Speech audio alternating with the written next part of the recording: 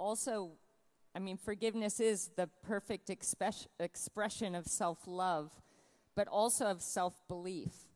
Because when we blame someone for something that they've done to us or pain that is still with us, that holds us back from being able to do certain things, we're giving them control to a certain extent of our life experience.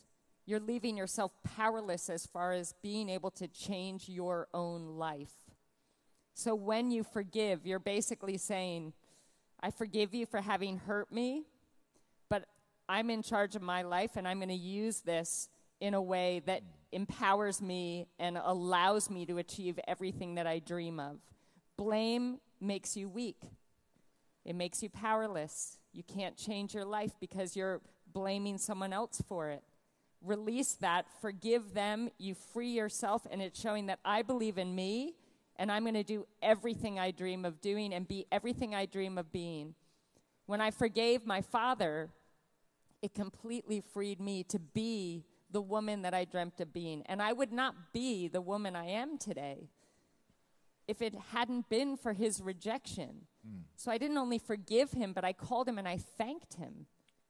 I thanked him for being exactly the father I needed him to be. Stay in charge of your own experience of life. Remember, it is all up to you.